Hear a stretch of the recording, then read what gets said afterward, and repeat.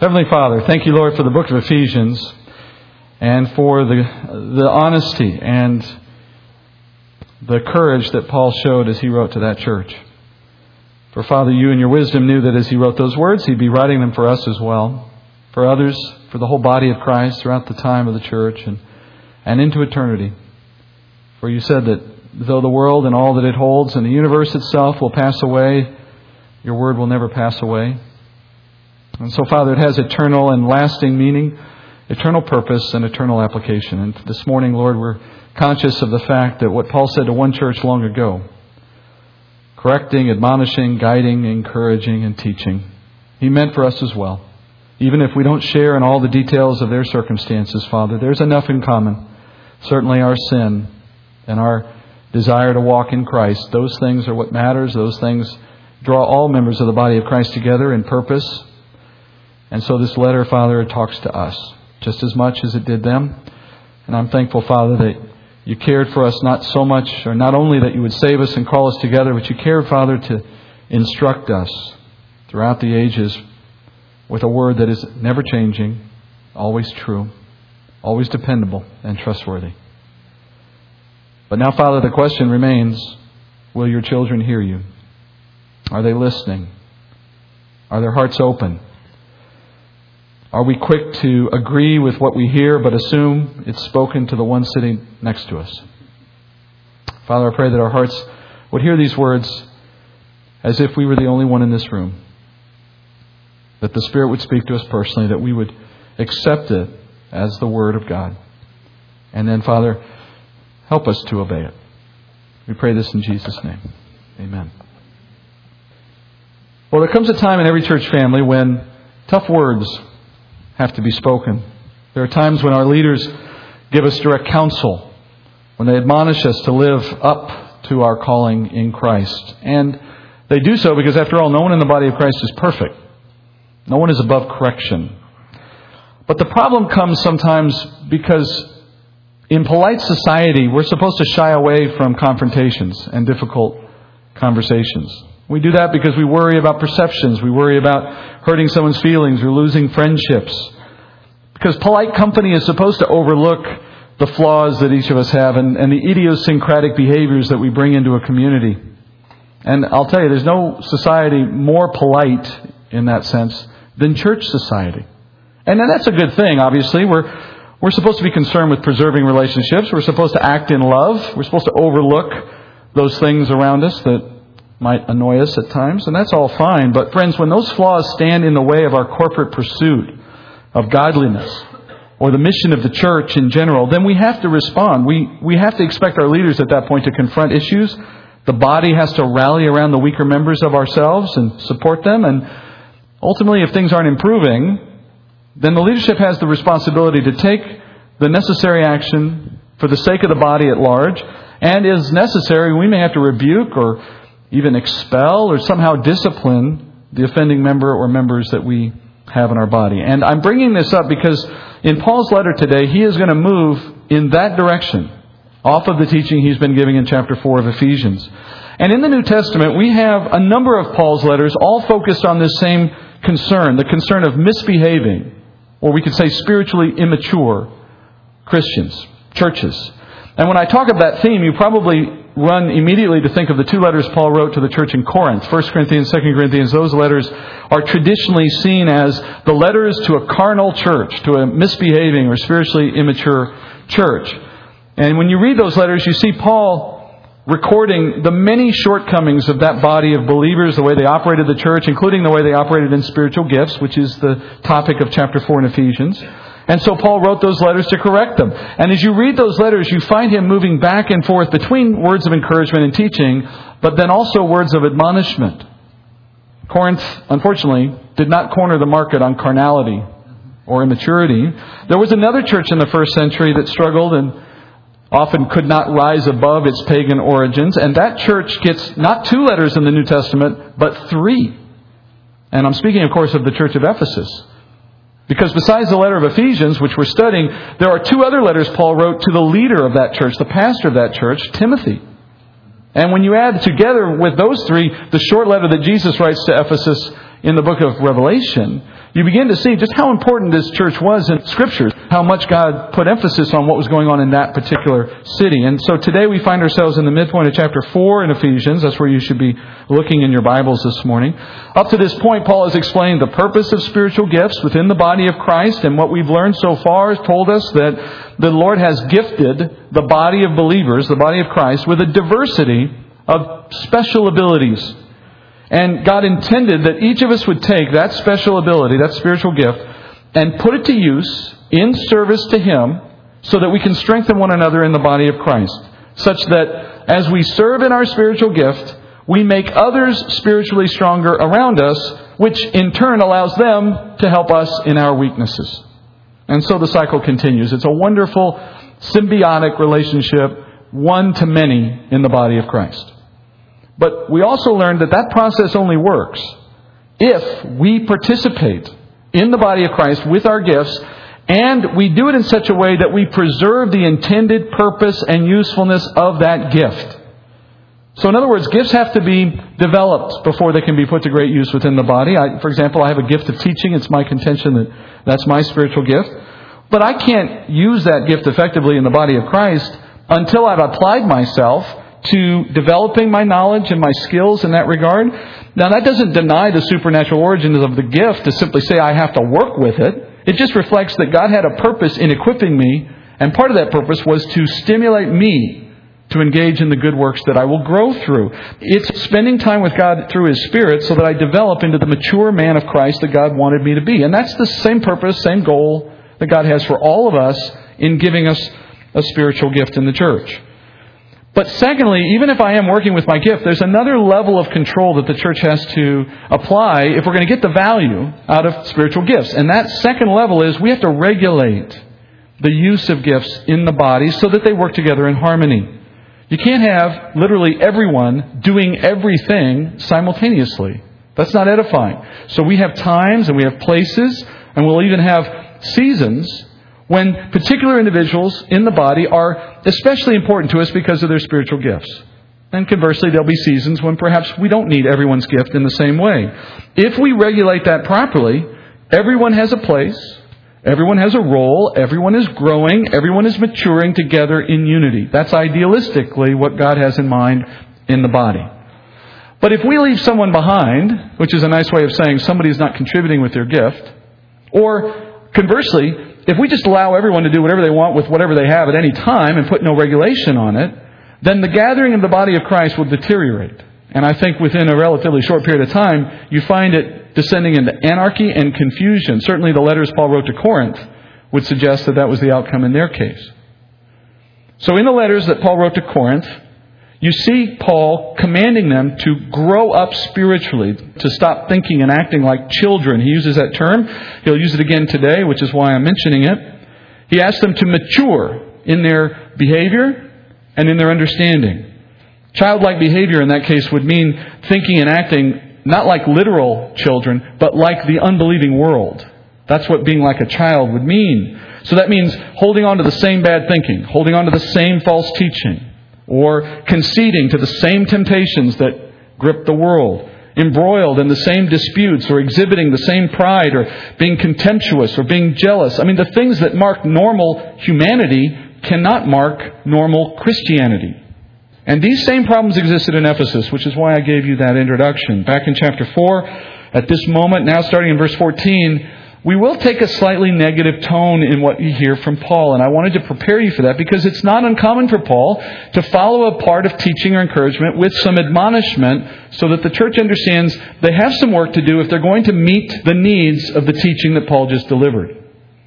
So having explained spiritual gifts as tools to strengthen and mature the body, now he is going to admonish the church for failing to use their gifts to the appointed outcome. And just as a further preface here, we know he's writing to a certain group of people long ago who had a certain situation. Yes. But as I said in my prayer, don't think past our current circumstances too quickly. Let's give some considered thought to whether what we're hearing has some particular meaning for us individually in the body today. And I don't say that with any subtext. I have no particular person or persons in mind, Todd. But I want to make sure everybody understands I want to make sure everybody is thinking reflectively on the Word. Let's go to chapter 4, and I'll begin reading in verse 14. Paul says, "As a result, we are no longer to be children, tossed here and there by waves and carried about by every wind of doctrine, by the trickery of men, by craftiness and deceitful scheming.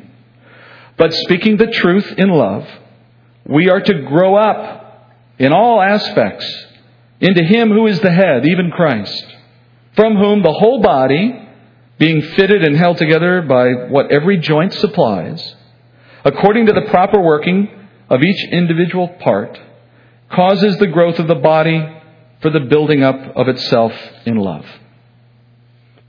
Back in verse 14, Paul begins with the Greek word hina.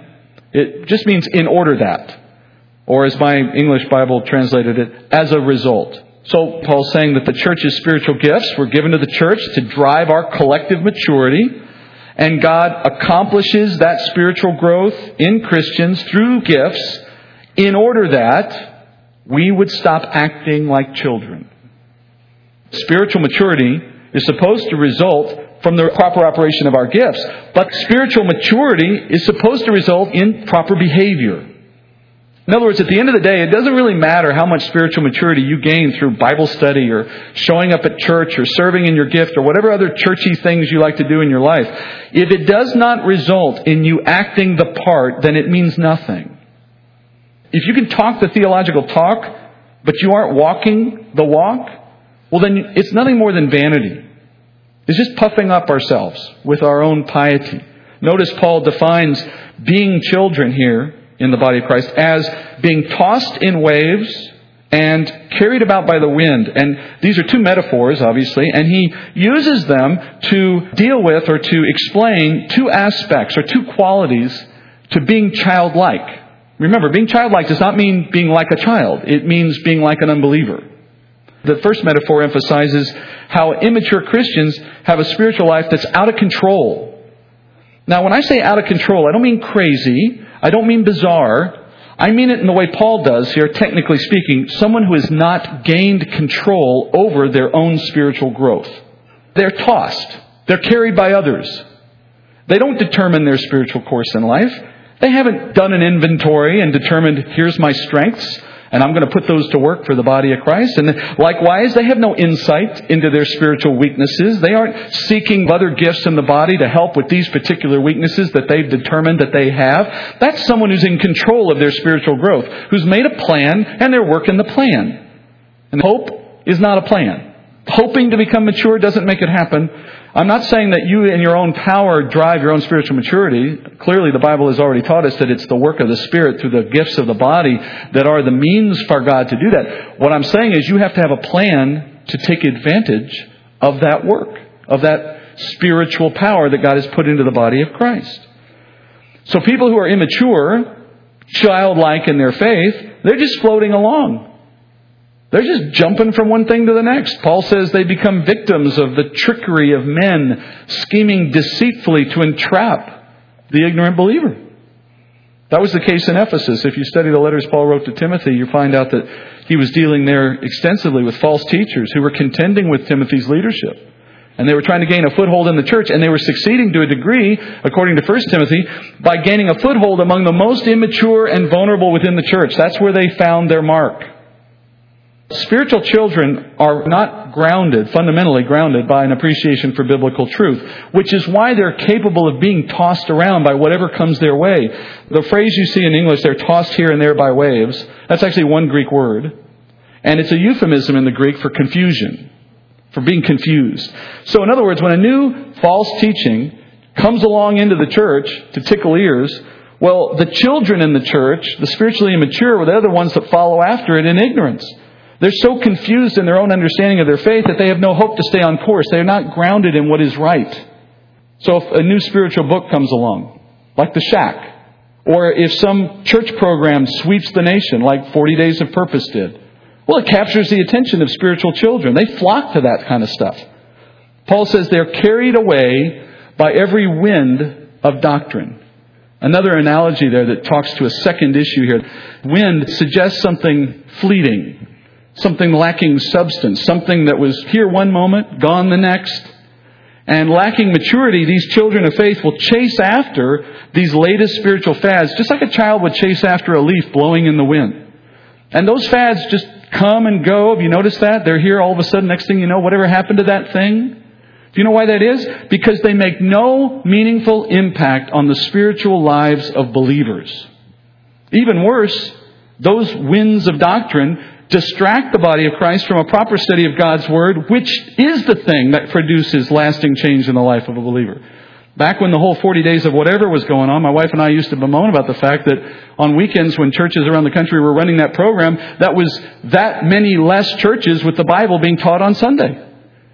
It just robbed the church of any doctrine if there had been any to begin with.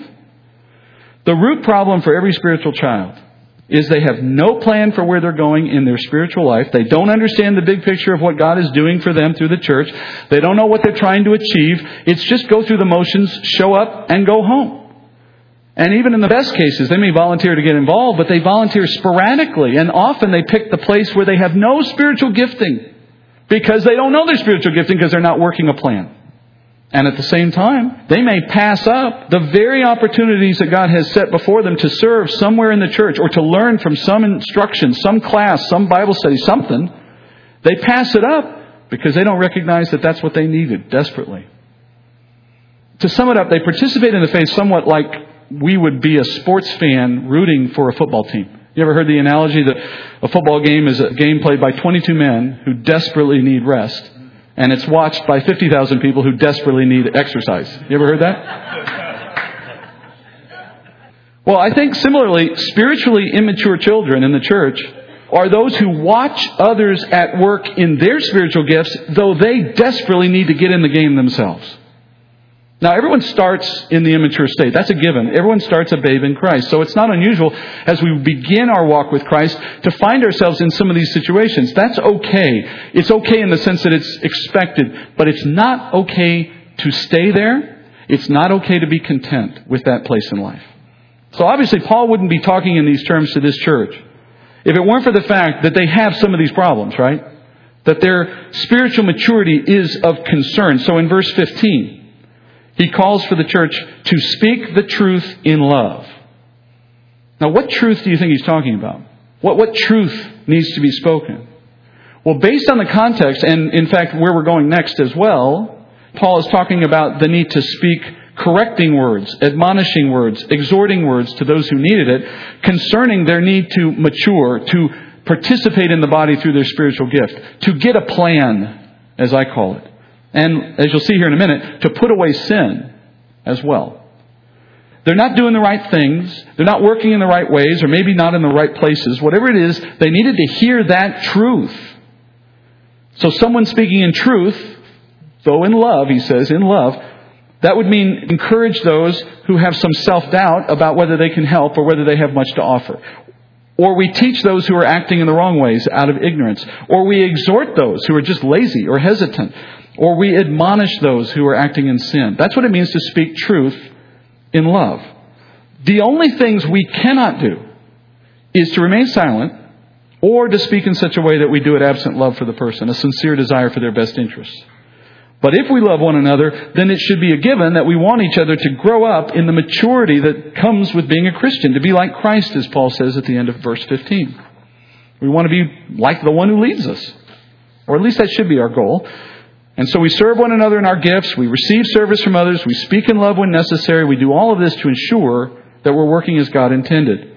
Now, if you want a preview of what it would look like if we actually did what Paul's asking that we would do, you only have to consider the analogy he gives us here in verse 16. Because he says when everything is working in the right way, the first thing you'll have is a whole body.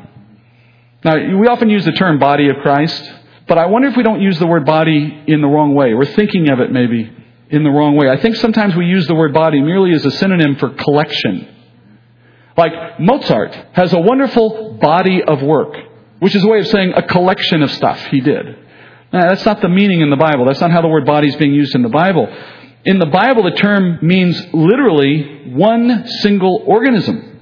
One body, as if you couldn't distinguish a piece from itself. It's all one, though obviously made up of different parts. So if the church is to run properly, it would arrive at a single, like-minded group of people moving in the same direction with a common purpose, led by the Spirit of God. Like the human body itself. Each part playing an essential role, but you don't think of your body as parts, do you? You don't think about you being a collection of parts. You know you have an arm and a leg, but you don't think of them that way. Similarly, that's how we would behave if everything were working right. Now, that's idealistic. I'm not saying it's easily achievable. I'm not saying it's impossible. But Paul is using that as our North Star. That's our target. That's where we're going. And Paul says, when you get there, you'll find yourself fitted and held together. Those are two different Greek words. They have two different meanings. They complement one another. And when you put them together, they're very reminiscent of a description of how a stonemason does his work properly. Fitting stones, if you want to imagine, say this wall was a stone wall as part of some construction project, some larger building. And they would bring stones from a quarry and they drop them here for me to work on to put them into the wall. But the quarry is not a place of precision cutting. They get close. They're within the ballpark. But it's my job to fit them to the intended purpose, to the place they're going to have in that wall. So I got to size it up. I got to look at each stone and say, that one's close, that one's not so good. I need one more like this one. I find the one that's closest to what I'm looking for. But even then, it's not shaped to fit the hole perfectly. So then I start doing a little gentle wearing away of the rough edges. I smooth it out, get it just the way I want it. And then I put it in its place. Now, that stone has been fitted to serve a place in that wall. None of the other ones would work. That's the one and only stone that after I've done my job, that's the only one that will fit in that place. And then after I put it there, I got to hold it there. And that stone would generally not be held by mortar. Not that they didn't use it occasionally, certainly, but in many cases, the stones are not held by mortar. They're simply held there by the support of the surrounding stones. If everything is fitted perfectly well together, nothing moves anywhere. It's all seamless. In fact, if you go look at some of the construction they did in Israel around the Temple Mount and the retaining wall, the stones that we still have, these are massive 30-ton stones. They're fitted so precisely you can't even put a sheet of paper between them. And this is after centuries, after millennia. They're held together by the fact that there are other stones around them that are equally well fitted to their appointed places. You getting the picture? Starting to understand how that relates to the body of Christ? That's our goal. Our goal is that our spiritual gifts, your spiritual gift, my spiritual gift, those are tools in the hands of Christ by His Spirit. He knows where each of you fit in the wall, the mosaic that He's building here at Oak Hill Bible Church and in the body of Christ in general. And He's using others around you to wear off your rough edges. And yes, some of you have rough edges. So I do too. They need to be gently worn away. So when I interact with you and my spiritual gift and you give me the benefit of yours, perhaps your spiritual gift comes to bear on my pride. Perhaps your spiritual gift comes to bear on my fears or my anxieties or something I have that's getting in the way of what God wants me to do. So He bumps us together for a while and lets the work happen. Similarly, there's something you don't know that maybe I can teach you. And so that's how you get some benefit from me. And that's happening all around us. God puts people in places to serve a purpose for others.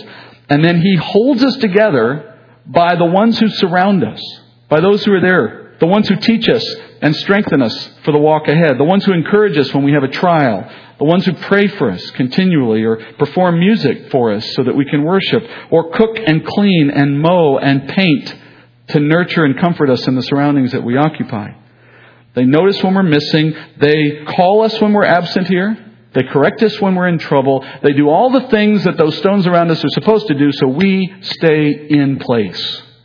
Not just in terms of staying a part of this church, but stay in the grace of God. Stay in the will of God. And yet, as I said earlier, you got to regulate this process according to the proper working of each part, Paul says. And that phrase, proper working, it's so beautifully worded in the Greek. The Greek word translated proper, it literally means poetic meter. Poetic meter. And the word working can mean energy or action. So here's what Paul's saying. He's comparing the functioning of everyone together in this room like poetry in motion. That's what he said. It's like watching poetry in motion. Like all the instruments in a symphony playing together in harmony. I see glimpses of this ideal at times here. Like when we all work together in service to a family in need. And this is a common thing here. A family has a baby. And, we're just great at that, I think. Generally, we're pretty attentive to taking care of people with families. New dad over here shaking his head. Yes, thank you for the endorsement. Or when we've come together at the church here for days of working at the church. A work day here at the church. It's like a symphony. Everybody's got their hands busy doing something. It's like it all happens. I don't even know how it happens. Or like when we've rallied to help missionaries in need, when we've had a financial need, some kind of burden. It's just amazing to me how often this little church can punch above its weight in poetry and motion, as Paul says. That's ideal, and that's what we're aiming for. But I also think it's true in every church's life. I know it's true in ours too. When things aren't quite in sync sometimes. Some parts are moving, but some aren't. Some instruments are in tune, but others not so much. But when everything is in sync, Paul says, it will cause the body to grow. I think when he says grow here, he's speaking primarily about the individual spiritual growth that you and I will experience. That is, each of us moving away from childlike spirituality and moving toward a more mature perspective, adopting mature behaviors and the like. But don't overlook the fact that I think that implies a secondary level of growth. That is numeric growth. The unbeliever will come and they'll notice, you guys got something good going there. Tell me more about your Christ. Because, friends, think about it. The world is naturally attracted to symphonies and poetry. Similarly, the immature Christian who's being underserved in their existing body, they may take note of a mature, stable Christian who isn't being tossed around by the fads that are taking over their own church. Or even the mature Christian who's coming looking for a place they can grow further, they'll flock to communities that reflect their values and reflect their own desire to grow. And above all, friends, if we're moving as one and we're growing as a result, mature things multiply. Mature Christians naturally go out and witness to what they're about to a world that needs to know these things. So in other words, the very things this church wants to do so badly that we've all talked about, grow and reach a wider audience and become more like Christ, those things are best accomplished, Paul says, when you grow with one another spiritually right here. When you come and participate, when you become a part of something God is doing through your gift. Paul says at the end of verse 16, we need to build each up, our body up in love if you want to get where you want to go. Speaking truth in love about what needs to change, speaking truth in love about what is going well, about how each of us needs to become a bigger part of this body. That's what it looks like when every joint is supplying what was intended, what it needs. It's a beautiful thing. But as we started with a minute ago, that only works in a culture in which we're willing to talk honestly and transparently and roll up our sleeves and get to work. We need to drop the pretense of our perfect lives. Everything is fine at home. How are you? Fine. How are you? Fine. Nice to see you. Fine. Thanks. Fine. See you next week. Fine. We're not perfect. Our lives are not all that. We're not all buttoned up and tight. Nothing's great. And that means we have to stop depending on superficial relationships where they exist. We need to speak honestly about where we want to go as a body and how individually we're a part of that. We need to speak in humility and we need to listen with patience. And the biggest threat to unity, beyond everything that's already been said, is sin within the members of the body. And by sin, I don't mean the occasional personal faults that we all bear, that we all know daily. I mean lifestyles of sin. Adopting patterns of ungodliness that are condoned and even permitted, encouraged within the body of Christ.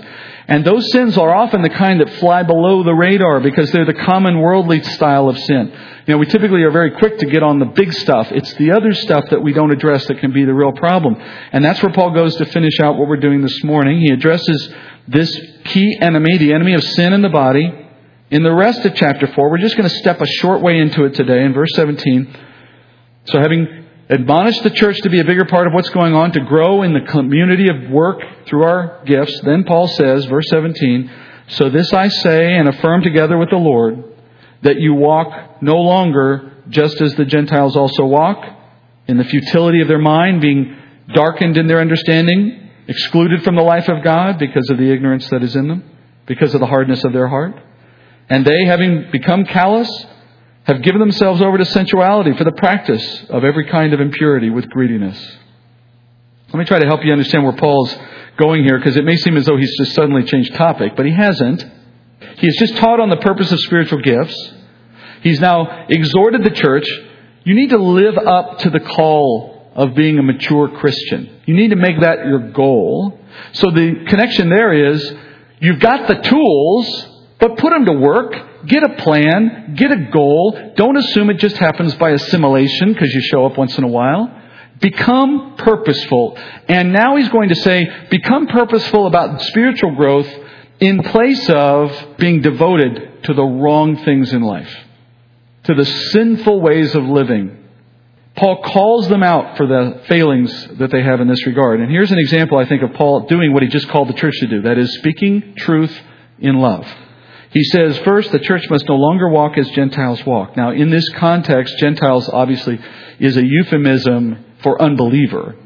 Those Gentiles of Ephesus, in other words, who are not a part of the body of Christ. So in this case, Gentiles are the sinners, the unbelievers of the city. And therefore, in applying that to the church, when he says, stop walking as Gentiles, what he's saying is, those Gentiles around you, they represent your past.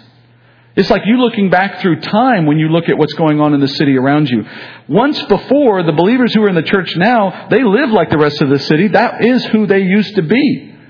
And so he's saying, you used to walk like them. Stop doing it. Stop being the person you used to be. That is to live, he says, in the futility of your mind. The Greek word for futility, it literally means emptiness. But it has a connotation of vanity to it. Like someone who thinks they know something they don't know. So unbelievers, Paul says, live in vanity. They live empty lives. No matter how much they try to fill their lives with joy or meaning, it never changes. And I'm not saying they know this. Obviously they don't. But think about how the world lives and you get the sense of what Paul's saying. The unbelievers climb social and economic ladders that lead nowhere. They contend with one another in jealousy and anger and greed, and they indulge their flesh in various ways, reaping all of the fruit of that sin. Paul says, as a result of that vain lifestyle, he says they become callous to sin and its consequences. That is, they lack sensitivity to it. It just becomes the norm. They just take it for granted, right? Watch a YouTube video. Watch what's on the news. Look at what kids are listening to in their music, or adults for that matter. Look at what is now the norm for culture. Look how far it's degraded. Look how much sin we take for granted. And you can see instantly the callousness of the world when it comes to these things. You can't do anything anymore to be shamed.